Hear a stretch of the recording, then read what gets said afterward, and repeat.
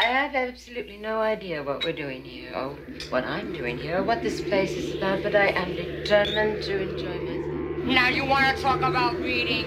Let's talk about reading. Let me tell you of the days of high adventure.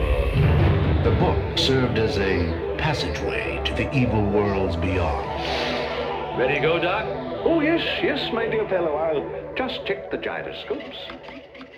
Hello, and welcome back to the Appendix N Book Club podcast. I'm Hoy, and with me, as always, is my lanky albino co-host, Jeff Goad. Hello, everybody. Great. This week, we are discussing Michael Moorcock's The Stealer of Souls. So, Jeff, tell us about The Stealer of Souls and the copy that you're reading.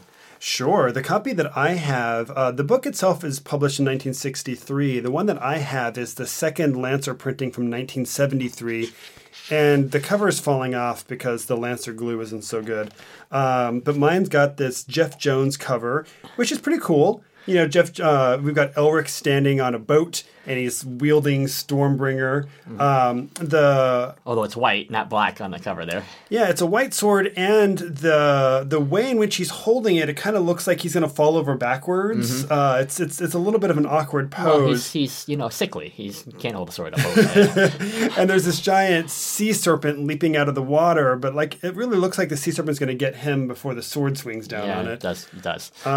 Then we've got a bunch of bearded men who are rowing rapidly to, I guess, get away from the sea serpent. Gotcha. So that's my copy. What are you reading, Hoy? I am reading the Del Rey Ballantine ebook of the 2008 trade paperback, which has both The Stealer of Souls and the conclusion to the Elric saga, Stormbringer.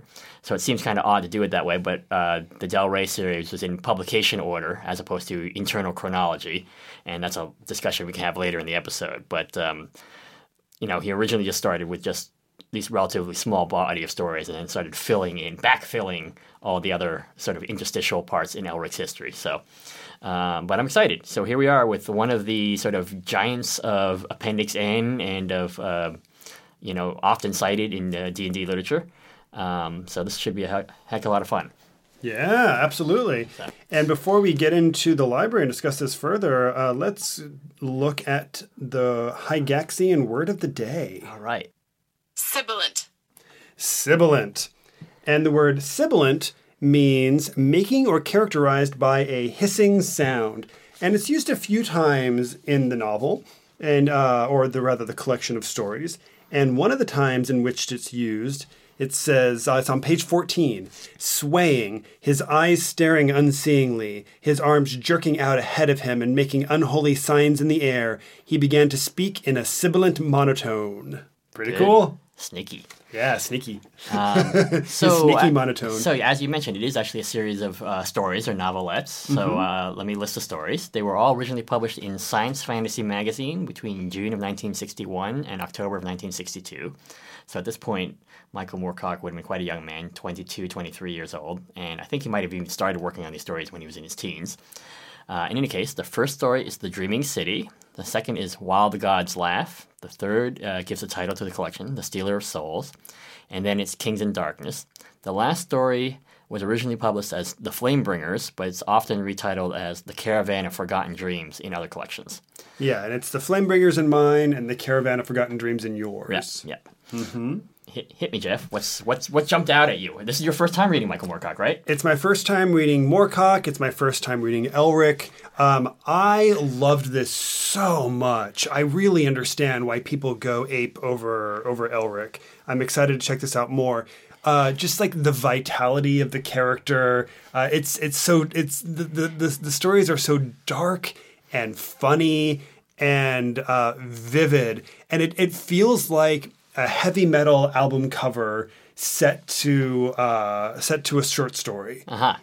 It really just feels like it's like a living heavy metal album cover. Are you sure it's not an emo album cover?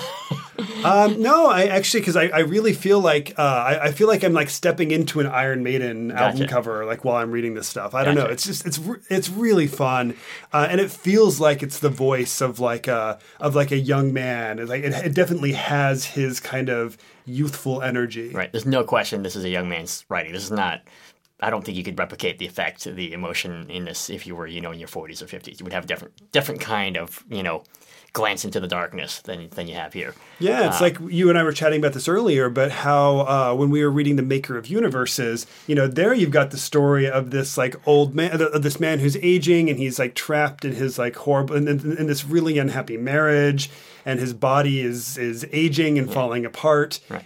And he can't, and he's really excited about the idea of going through this other world where he can become youthful and energized. And get a second chance and be everything that he could have been or thinks he should have been. Right. Absolutely. Right. So the age of Philip Jose Farmer, that when he wrote that, was also apparent. Yeah. This is definitely a young man raging at the sort of darkness and unfairness of the world, and if it can't be fair or good, he's just going to tear it all down. Yeah. That's the vibe that we're getting out of this.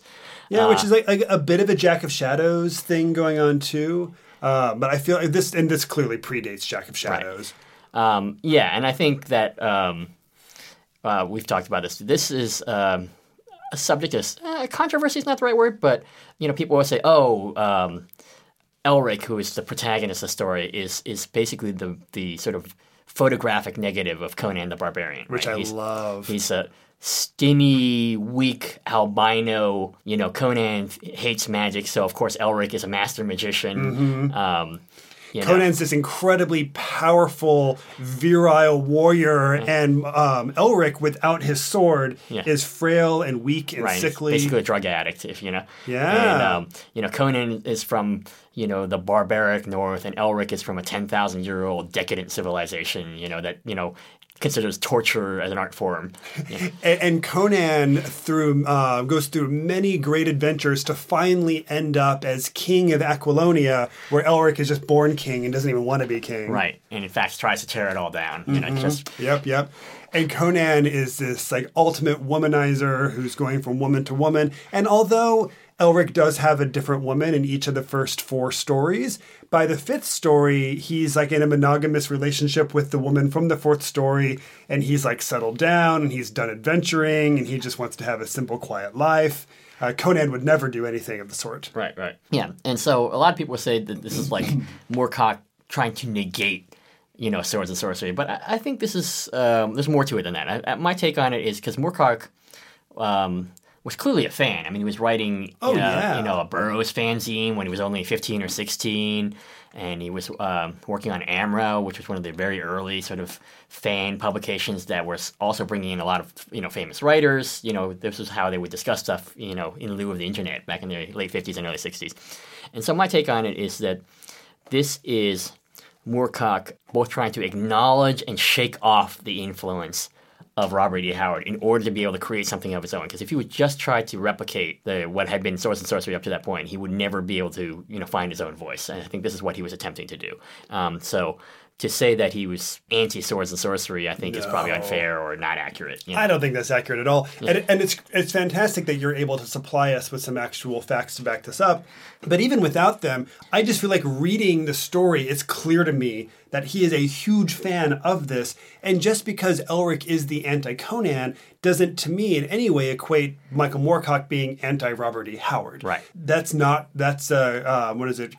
Causation is not... correlation is not causation. Exactly, thank you. So, correlation is not causation. Right. And it's this idea of like, when you're a teenager and you're rebelling against your parents, it's a very natural state that everybody goes through because it's the time in our life where we're trying to stake out our own independence and create our own identity. So I feel like Michael Moorcock was reading the Sword and Sorcery stuff, loving it, and saying, how can I make this mine? And how can I change this and make this uniquely me? Yeah. I was sort of looking into this literary theory, which called the anxiety of influence, which was first put forward by the poetry critic Harold Bloom. I'm not going to pull too much out of my hind end about that since I actually haven't read the book about it, but it really goes into that idea of people being sort of weighed down by their influence and then either having to surpass it or essentially be destroyed by it. And so I think it's a very Freudian theory, and there's other theories, literary theories to account for this kind of both reaction and reinforcement of your influences. But I think that may be apropos, and I'll have to look into that further, as we get further into the Elric series, because essentially there's we're only going to read officially 2 books, but there's essentially 6 or 7 books in the Elric series, although only this one and Stormbringer were during the Appendix N era officially. So this is your first time coming to Michael Moorcock. I came to Michael Moorcock via, like many D&D fans, the Deities and Demigods, because there's a whole chapter on there. And I had the good fortune of having good library systems in my area, and so I was able to find the DAW publications. So that would have been around 1980, 81 with the amazing Michael Whelan covers. But it wasn't until the late 2000s, late 90s when Michael Moorcock's Eternal Champion series was republished by White Wolf Publishing of vampire fame that they actually had the quote-unquote definitive texts. So there's a lot of debate as to what is accurate Elric. And he seems to not really care. He seems to like, oh, yeah, let me change this a little bit. Let me change that. And he's always revisiting his fiction. But this primal blast that you got, I think, is the way to experience it. Yeah. I would also just like to clarify that actually these are not the only 2 Elric stories we're reading. Because after Stormbringer, we'll be reading The Singing Citadel, which was published in 1967. And then after that is The Vanishing Tower, which was published in 1971. I'm not sure exactly how many we're going through. I'd have to go back and really look at the list. Got it. But we're definitely doing more than 2 Elric stories. Great, because I think there's going to be a lot of demand for that. Yes, and I'm really excited to work my way further into this. It's such a rich, fun character. And the other characters in here as well, too. Like Moonglum is just this great character as well. You know, one of my complaints with Conan, I love Conan, but one of my complaints with Conan is that Robert E. Howard is always telling us how mirthful he is and how much he enjoys a good laugh. But like, I feel like Conan never actually, or almost never does anything really that funny. Right. But Elric and Moonglum, when they're together, you know, actually, I do feel like there's a lot of laughter that really does kind of leap off the page from Moonglum's perspective. And even with Elric, although he's not particularly prone to mirth or laughter, he kind of gets a kick out of things every now and again in a way that, like, I don't think Conan ever does. Right. I think Moonglum fulfills that role. Court jester is not quite the right word, but to basically point out the folly of the overall situations that they're in, that in particular the Elric and the young kingdoms that they're venturing through, and the relationship between Molnibone, which is this ancient decadent empire, and the young kingdoms, an interesting dynamic. So Elric is essentially the reverse of Conan again. He's the most civilized man in the world, for certain values of civilization, and he's traveling through a world that's barely crawled out of the mud as far as he's concerned. Yeah. So again, that's the anti-Conan aspect. But what he calls civilization and what we would call civilization are maybe 2 different things. He's definitely an evil empire, Elric. You could almost draw a line, and this maybe is more appropriate for the gaming part of it. You could almost say the Molnibonians in many ways are sort of one of the antecedents of the Drow as they are presented, in the the original Vault of the Drow module, I think. I've heard that before. Yeah. Anyway, so about the stories themselves, is there anything that you really wanted to call out as leaping out on the page to you? Well, the first thing I would mention is that on the very first page of the first story, The Dreaming City, we talk. Michael Moorcock talks about how these various kingdoms within this world that he's created are part of our own prehistory, and talks about how this is before the time of China and France and things like that. And it's interesting to me that although this is clearly an anti-Conan in a lot of ways, there are a lot of similarities. And one of them is that, in the Hyborian Age, Robert E. Howard talks about how these various kingdoms are also in our own prehistory. And it's interesting that that's something Moorcock continued to follow, because I personally find this stuff more compelling and more interesting when it takes place in a different dimension or a different version of our world than it being in our own prehistory. Maybe that's just an aesthetic thing for me. I don't know. What are your thoughts on that? I think that's I think the reason he might have done that, is, again, he had the Robert E. Howard precedent, and we also think about Middle-earth actually happens in our world, too. Tolkien's Middle-earth is actually our world. It's not an alternate universe. Oh, I don't think I realized that. I think that's more called out in Return of the King than in The Hobbit itself. Okay. But I think that this is... I think there's a term called secondary world, which basically means an alternate universe as opposed to our world. I could be wrong as to the exact terminology. But I think the idea now is that back then they thought it was, when they were writing fiction in the 20th century and, up to the middle 20th century, that it was more plausible that it be set in our ultra distant past. Maybe we lost this knowledge rather than some alternate dimension. Whereas now with our sort of more sort of pure left brain minds, we think, no, this definitely didn't exist in the past. There's no evidence of it. So we have a hard time believing it happening in our universe than it happening in an alternate universe. But I think it happening in our world also, quote unquote, our world also is maybe useful in the sense of us saying, human nature hasn't changed that much. Human emotions are the same. So I think that may also be a reason to sort of present it as being of our world, just unimaginably far in the past, or in the case of, Jack Vance stories, unimaginably far in our future. Mm-hmm. So that I think doesn't bother me too much. But I can see how it might sort of mess with people's suspension of disbelief, in this current era. And also reading this, it's very clear to me how influential the Elric stories are, not just on Dungeons & Dragons, but also on fiction in general. Because I'm reading this, and then I'm thinking of, the Song of Ice and Fire series. Mm-hmm. And, here we've got these ancient dragon kings who were these totally decadent rulers who... Right. The Valyrians are clearly, poor distant cousins of the Molnibonians. Yes, yes. The Targaryens, you mean? The Targaryen family of Valyria. Oh, of Valyria. Oh, okay. Thank you. Yes. So there's clearly... I mean, it's pretty obvious to me that George R.R. Martin is a big fan of Stealer of Souls. Mm-hmm.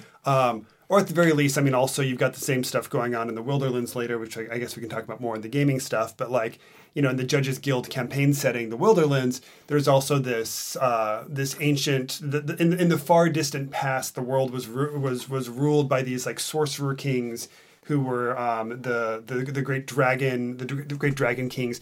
I'm forgetting the name of the empire right now, though. Do you remember what they're called? Arishalon. They're the Arishalon dragon kings.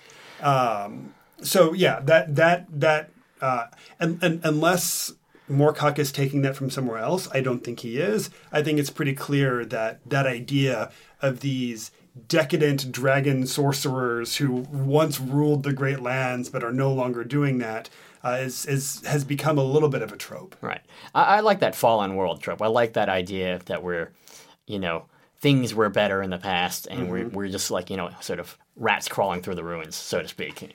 Yeah, and even though right now in this story it takes place during the time in which the Melnibonians are still in rule, it's also clear that that their civilization has crumbled quite a bit. Because there's this whole section too where he talks about how Elric talks about how he doesn't have the reserves of power that the sorcerer emperors of the past had.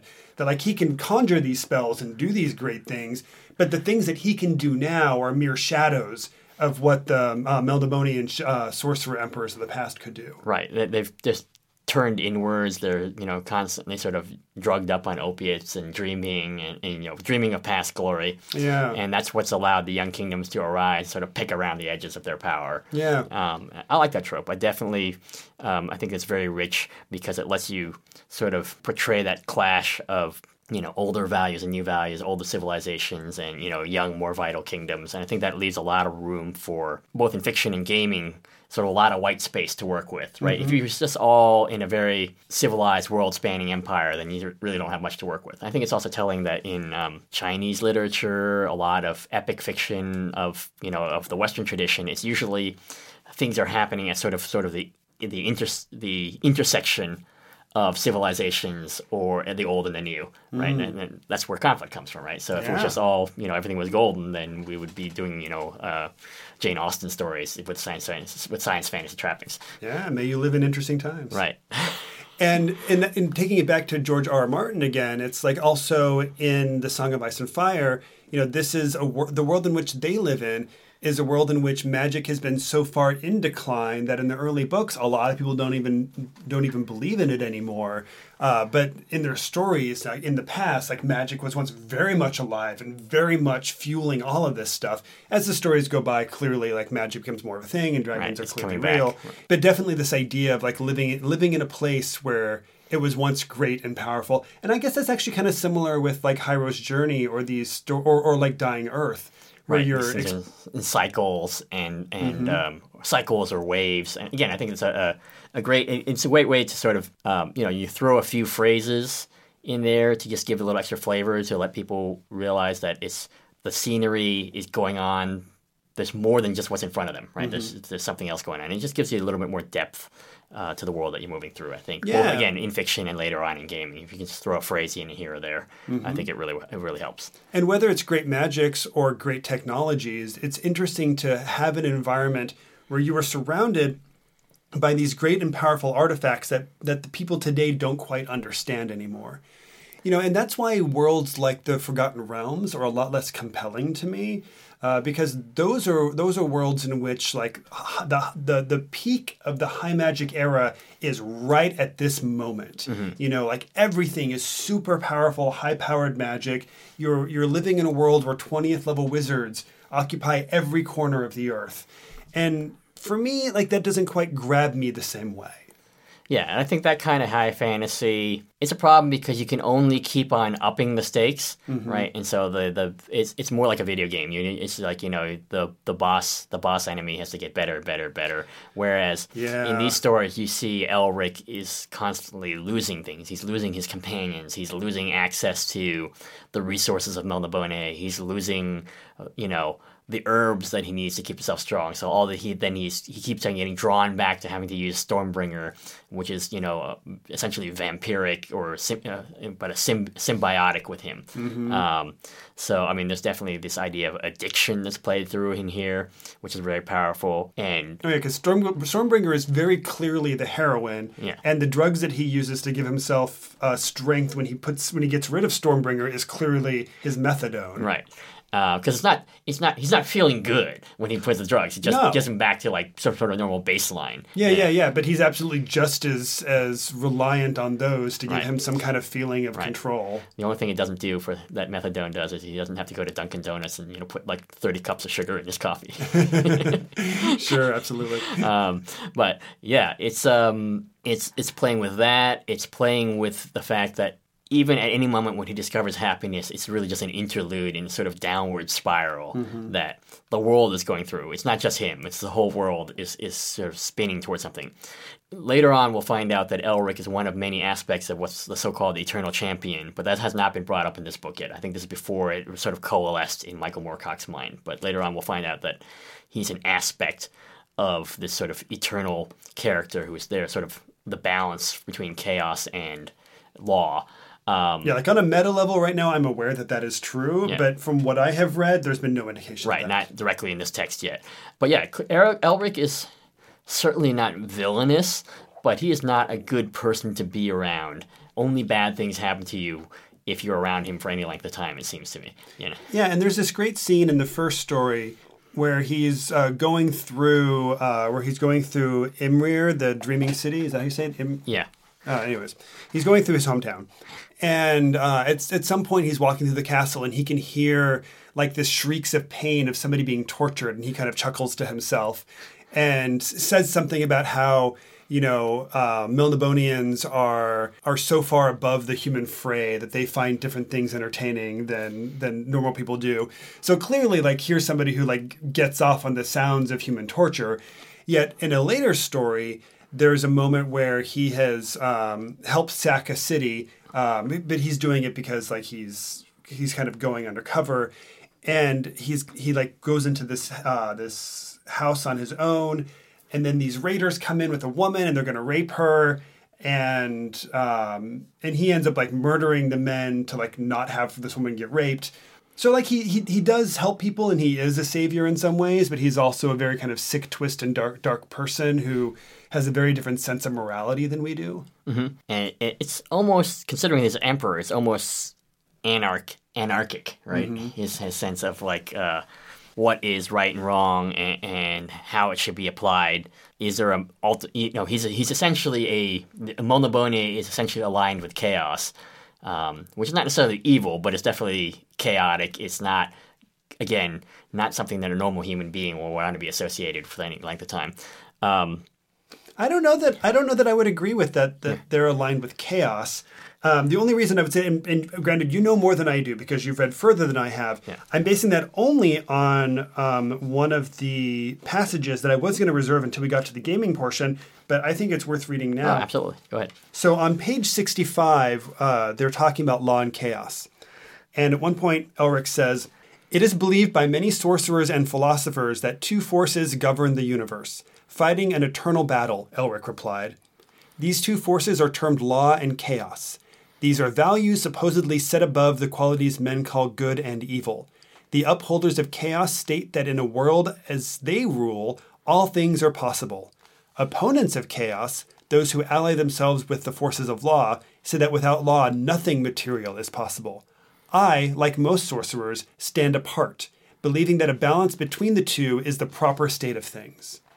So Elric is saying that he is neither aligned with law nor chaos because he believes in the proper balance of things, but he also says, I, like all sorcerers, and it's my impression that the Melniboneans are all sorcerers as well, but perhaps that's not the case. So I don't know. Based on that, I would say that I would not think they were generally chaotically aligned. I think you're correct in reading it from the text as that. My feeling, again, I think, is that this has not completely coalesced in Michael Moorcock's mind, and this cosmology would become more and more well-developed. Mm-hmm. But the essential idea was that even though the Eternal Champion's role was to basically balance law and chaos, it could be at any moment that the actual person was brought up to favor law or chaos because the system is so far out of whack in the other direction. Oh, interesting. So in a time where law is especially powerful, the Eternal Champion is going to be a force of chaos. Right. Oh, right. Interesting. Okay. And just to bring it into the gaming hut for a little bit, or the game universe. So it's interesting. And we don't need a hard division between the two. But when we talk about DCC, which is generally the system we play the most these days, here the passage you just read says that chaos and law are above human concerns. Yes. Whereas in DCC, they are sort of cosmic issues, but they do reflect your behavior, whereas quote-unquote neutrality is what's above human concerns. Because Cthulhu, for example, is neutral. It's not chaotic because he's above... It is above human concerns. Well, and whether or not Dungeon Crawl Classics alignment is based on human morality is also a highly contentious topic too, because although the text very clearly states that although it's above good and evil, it does affect kind of the basic tenets. Like if you are a lawful person, you tend to follow the laws, and if you're a chaotic person, you don't. Yeah, it tends to be more selfish, if not evil. Absolutely. Yeah. But there are some people who are very involved in that world who say that that's utter garbage. Like, for example, I was chatting with Doug Kovacs, and Doug Kovacs, who does the art for most of this stuff, he very strongly believes that that is not true, that whoever wrote that section of the book is incorrect, and that so he's going to arm wrestle with the Dark Master? We don't even know who necessarily wrote that section, but he didn't specifically say any names. But that the alignment system in DCC very much is just cosmic. Mm-hmm. But that is one thing that's interesting about alignment in general in games that do have it, is this idea of how much of it is this kind of unknowable cosmic force where I could be somebody who lives my life following the laws, but I'm actually, without realizing it, an agent of chaos. Right. Or I'm somebody who is out there breaking the laws, but I'm breaking the laws of man, but I'm ultimately allied with the forces of law in this world. Right. I think that's why just the 3 alignment system is much more effective, right? Because once you got to A, or the 2 alignment. Well, I mean, assuming there's no neutrality, it's just that access there. Mm-hmm. That's where the 9 alignment system in D&D sort of became behavioral, even if it was not necessarily intended that way. It's very behavioral, and I think it became more of a straitjacket in some regards. And I'm not sure exactly why Gary Gygax decided he had to slice it so thin. And of course, it's caused no end of arguments ever since. Like, oh, my character would never do that. He's or your character could never do that because he's a paladin. He's lawful good. He can't go just kill goblin kids, right? Yeah. Once they've surrendered.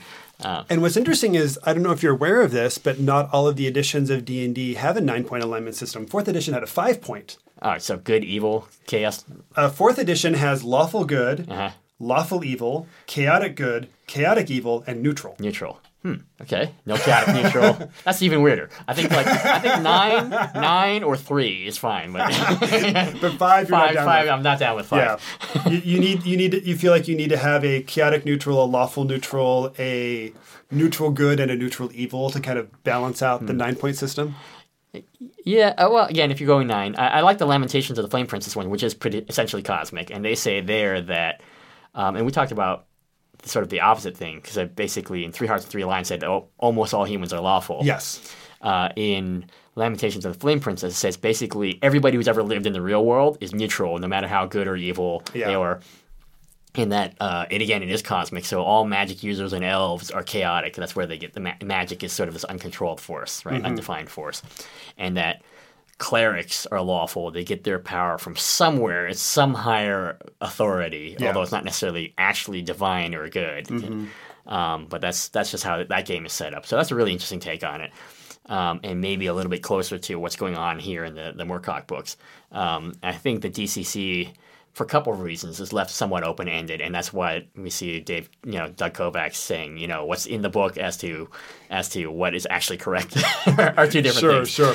And speaking of Dungeon Crawl Classics, I am by no means an insider, so I'm about to make a prediction, but I'm not doing this based on any knowledge I have. Like, yes, I am on another podcast that's about Dungeon Crawl Classics, but that said, I am not in any way in any kind of an information pathway that would give me kind of insider information. But I do know that Goodman Games is in the process of working out another license. This is something they've been very clear about. They've already successfully kickstarted their Lankmar box set. Right.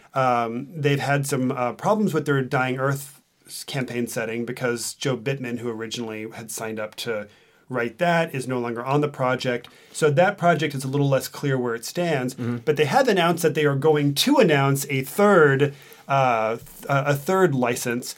And my prediction is that it's the Elric Stormbringer series. Okay.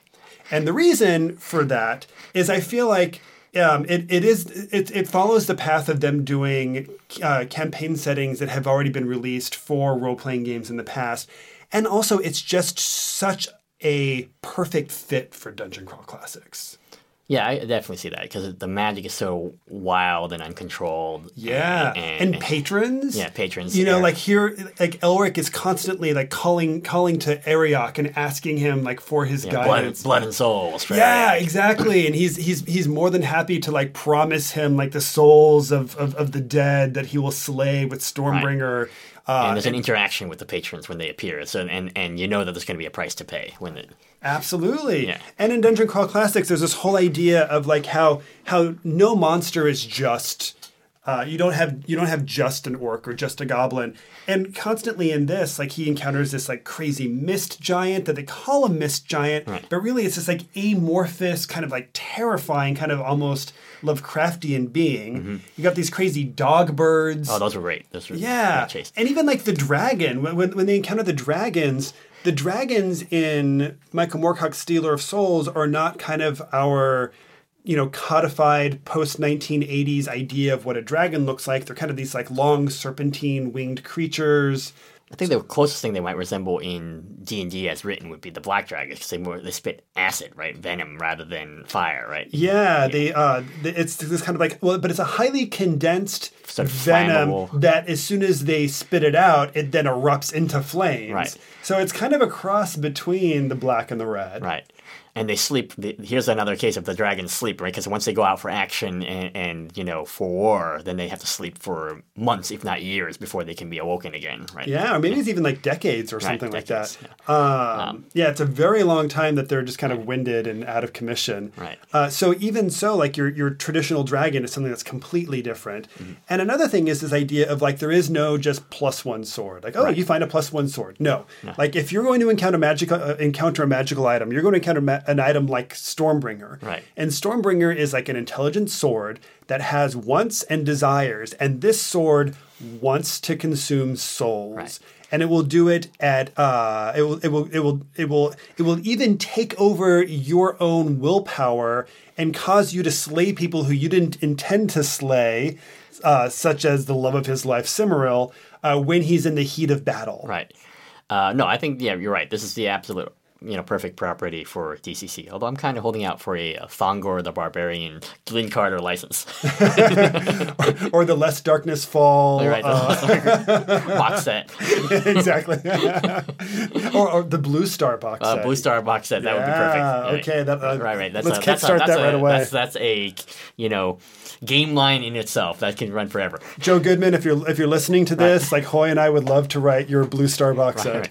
Right. Like I say, it's a game line that would run forever, but actually, I mean a game line that feels like it runs forever. Exactly. You're only playing a 2-hour session, but it feels like it's been a lifetime. There you go. Oh man, and this is not a Dungeon Crawl Classics podcast. We talk about many role playing games on here, but I think specifically the reason why Dungeon Crawl Classics is coming up today, other than it's just the game that Hoy and I play the most often and have a very intense love for, I also it really does line up so nicely with this, but. Taking it back to the Appendix N, because the Appendix N is a collection of the stories that Gary Gygax said inspired the creation of the original iteration of Dungeons & Dragons, Advanced Dungeons & Dragons, and is just kind of inspirational reading in general. So, like, Hoy, what are some stuff that you think we could take from that Gary may have taken from this in the creation of D&D? Well, certainly, as we just mentioned, alignment, because it's much more clear in here what alignment is, or maybe not in the specific book, but in general from the Elric series, than it is in 3 Hearts and 3 Lines. So I think alignment for sure.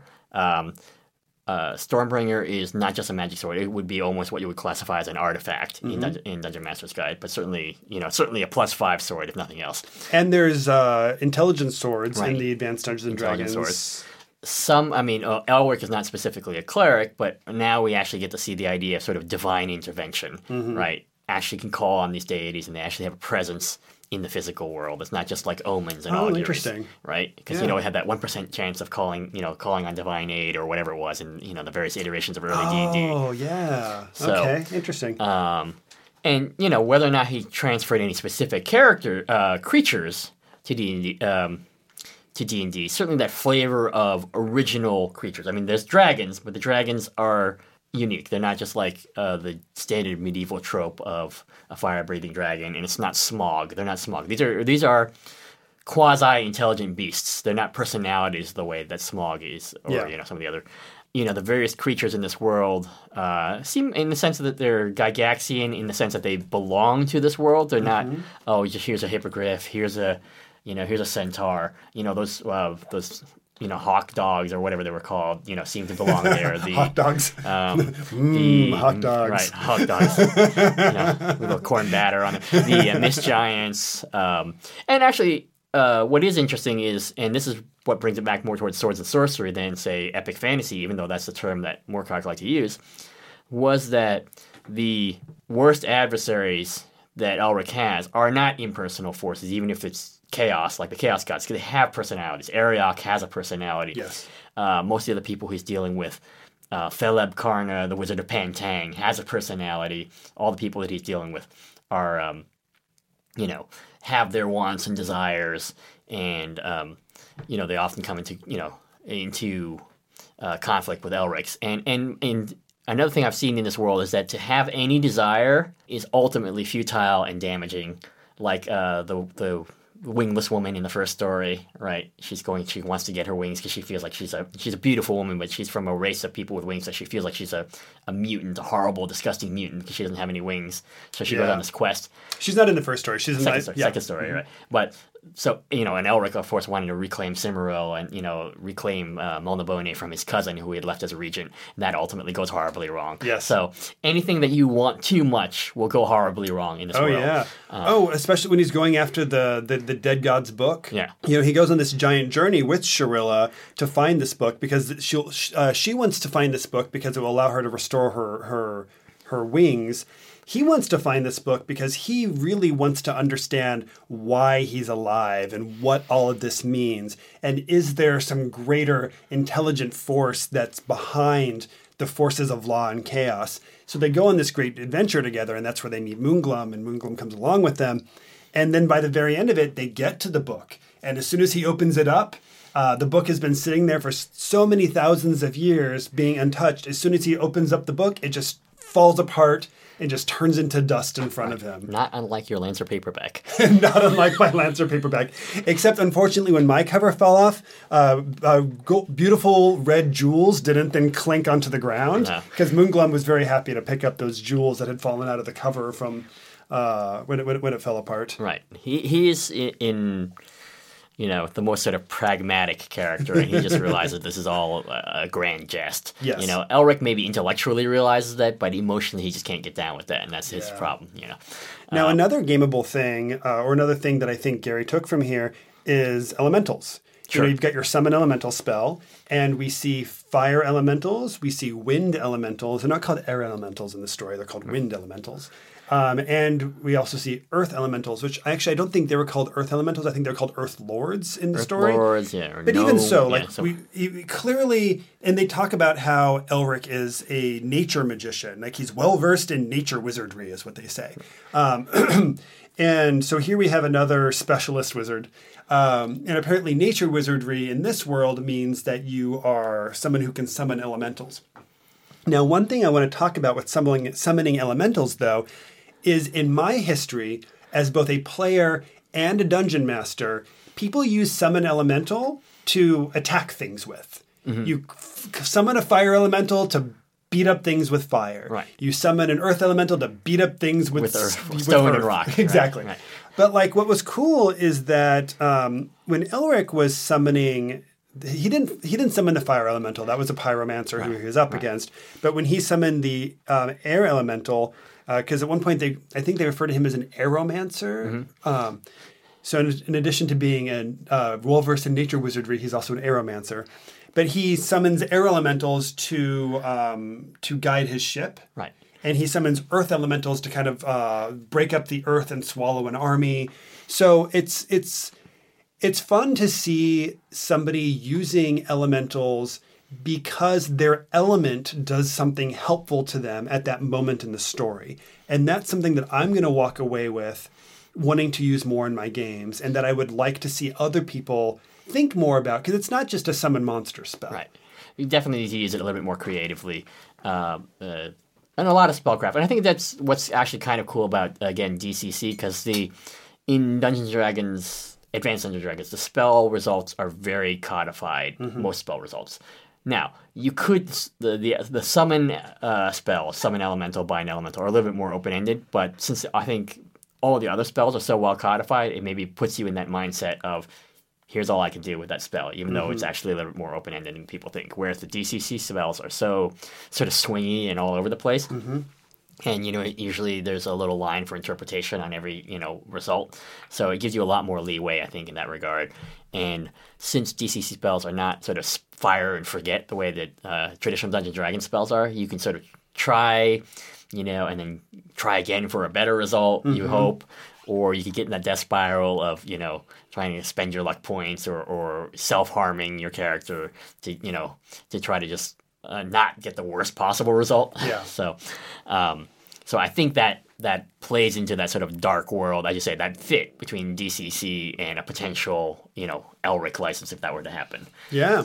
And I don't know if Gary took this from Stealer of Souls, or this is something he just naturally intuited, but there's also discussion of spell range at one point in the story as well, where Elric is trying to produce a magical effect, but he can't quite affect everybody who he's trying to help here because some of them are just too far away. Mm-hmm. So it is interesting to see spell range kind of active in the story. Also, this is another story like last episode where we were discussing The Face and the Frost. We have another sorcerer here who, when he casts magic, he gets exhausted and he's just out of energy and can't cast anymore. And again, that's not Dungeons and Dragons. That's not Dungeon Crawl Classics. And what's interesting is that seems to be a far more common trope in the Appendix N. So it's interesting that we don't see more of that in our fantasy role playing. Right, certainly, and not in this branch of RPGs. We had talked about how maybe this sort of RuneQuest branch, Call of Cthulhu branch, GURPS branch, where they use spell points would more model that. Although I suppose but even spell points, when you're out of that, you're not exhausted. Except in GURPS because it's fatigue points, which is what you're using. That's right. But you could use again, that was super granular, but I suppose you could use the spell burn effects to sort of emulate that, though. Say instead of that they're cutting their finger or something like that, you just got completely exhausted. You just feel all the life draining out of you, know, in order to get that spell effect. So part of that, I think, is to make it descriptive on the part of both the player and the game master. And so you can think of that as, the common trope in DCC says, I slash my hand and, lose some blood or twist my ankle, and that's how I, spell burn my physical attributes in order to gain points. But again, we could just say that literally just feel the life draining out of you. Yeah. You feel, you aged a year or two or something like that. And in fact, if my prediction that the next campaign setting that Goodman Games is going to announce is the Stormbringer setting, and the person who's going to eventually write that box set is listening, I think you could even do something where if you wanted to emulate that with the Dungeon Crawl Classics rules, emulate that kind of spell casting, is you could say that every time you cast a spell, you have to spell burn a number of points equal to the spell level. But it's not like the normal spell burn in that, you only get back 1 point per day. It's the kind of thing like it's like disapproval from your god. The next day it's just all back. Right. I think that would be really interesting because you're actually watching a character take down their physical stats as they're using more and more magic throughout the day. I think that would emulate that nicely and kind of give you this idea of this, this sorcerer who really is depleting and getting weaker and more frail as the day goes on. Right. And in addition to there being consequences to magic, bad things can happen, there are also very reliable consequences that my body gets drained when I cast magic. Right. I think again traditional D&D treats spells more like, the version of the so-called Vancian magic system treats spells more like a limited supply of ammunition. There's no consequence for casting spells other than you literally run out of bullets, so you can't do anything more. Where I like this idea, as you say, in DCC and some other games, that magic is not to be trifled with. There is a price to pay, even for the most trivial thing that you might do, and things can always go horribly wrong. So there's a high upside, but also potentially, very low downside, so to speak. So I think that is closer, as you say, to the fiction in a lot of what we've read so far than, cast spell, it's gone for the day. Yeah. And there are other spells as well that I feel like we can clearly see came out of here. The whole idea of the demon summoning spell. And in addition to because this isn't the only place that exists, but it was very obvious here.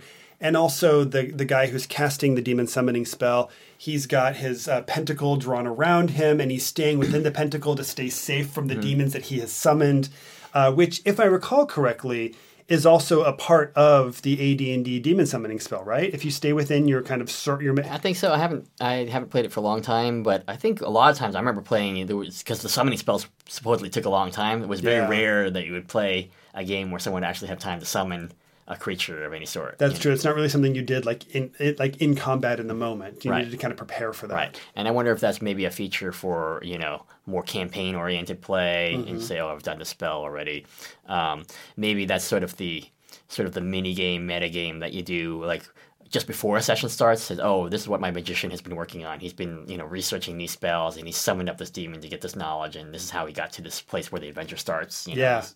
Written on the back of this demon, or some such thing like that. But I definitely think that, bringing more of the weird, the dark, the dangerous into the game, our games, is something that we can see if we go back to the fiction. It's not... This kind of flavor is not so much about system mastery, knowing all the ins and outs of the mechanics of the system. It's about trying to capture the flavor. Yeah. Right. And so if we go for that mode, then this fiction is where we can get that, as opposed to, I think, some of the more sort of delineated systems like Pathfinder and such, which I think are a little bit more similar to sort of, video game level ups and mods and that kind of thing like that. Feel free to disagree. I think that there's still a lot of flexibility built into those systems. It's just, you will tend to see a lot of sort of options that you want to turn on and off, and this is more about interpretation. Oh, absolutely. Yeah, it's the idea that, you can run any kind of game in any kind of system, but some systems are better built for that than others. And if you wanted to do a Stealer of Souls style game, I do think Pathfinder is a harder system to do that in than Dungeon Crawl Classics would be. Sure. But if you wanted to do maybe kind of a like a Dragonlance novel style kind of game, I think Pathfinder would be easier for that than Dungeon Crawl Classics would be. So it depends on the kind of fantasy that you're trying to emulate. And one of the things that I think is cool about, like, you're talking about keeping it weird, and, that there's this moment where Elric's talking about how he has knowledge locked in his skull, which would turn lesser men into babbling idiots. And there are these moments where he has access to these names and these like forbidden words that he kind of has in his head. And there are moments where he can kind of pull them out. And when he says the word that he has like in his head, like those moments, like his brain starts to kind of it's hard for him to kind of stay sane and stay himself. And like there's actual physical pain and exhaustion that comes out of him as he states this word. And oftentimes, like it is a name of like a foul entity that will like send some demon back to where it came from, or it will allow for him to get through some kind of forbidden. Like there's one great moment where he's leading his soldiers ahead of him, and they encounter this big black door, and the soldiers run up and they hit at it with their axe. And the moment they all hit at it with the axe, they all just boof, like disappear, which would be a really evil trap to put in your own like adventure module if you want to do that to your own PCs. But that's why we have henchmen. That's why you have henchmen. Yes. But then Elric like pulls out one of those words and is able to get through. Right. Again, I think sometimes we, especially when we're playing sort of more limited time slots, or we just haven't developed that sort of GM's vocabulary yet. We just sort of concentrate on the mechanical effects rather than just layering on that extra flavor. There's a fine balance to be struck there, because it's not about you sort of just narrating a story to your players. That's not the it's an interaction. So you want to sort of even that out, balance that out. But I think get yourself a few stock phrases. That descriptive phrases, to describe magic or certain, blows in combat. So if someone rolls, a maximum result on their hit, to damage roll. Don't just say, oh, you deal out 8 points of damage. Oh, you crease his skull and blood runs down his eyes and half his scalp is hanging off. That's something like that. So if you can just give yourself a few stock phrases, I think that, and then of course you can develop more, but if you can have a few, then, because it's actually in the literature. If you look at the epic fiction, you always said, the mighty feud so-and-so, or the spear that could penetrate 3 men, or something like that. So if you give yourself a few of those, it's kind of a bardic oral tradition. And that's what you are as a game master, right? You're kind of a bard, right? Yeah, you're a storyteller. Right, you're a storyteller. That's what they call the GMs in White Wolf games. Right, in the White Wolf games. Like I said, it's not about you just narrating it to the players. It's like the players have handed you the ingredients and you hand them back a dish. Yes. Right. And so there's that interplay. And then they say, oh, I don't like that dish. And say, okay, well, you're eating that one anyway. But the next course. I spent all day working on that dish. Here's the next course. But if you give yourself a few of those things like that, I think rather than just concentrating on the purely mechanical aspects of the game, I think it will bring a lot to the table. Yeah, I think that's great. And I think that's a great thing to end on. Yeah. I would also like to say that there's a really great quote on page 75 that says, "There is no truth but that of the eternal struggle." So that's another thing worth possibly wrapping up with. Okay.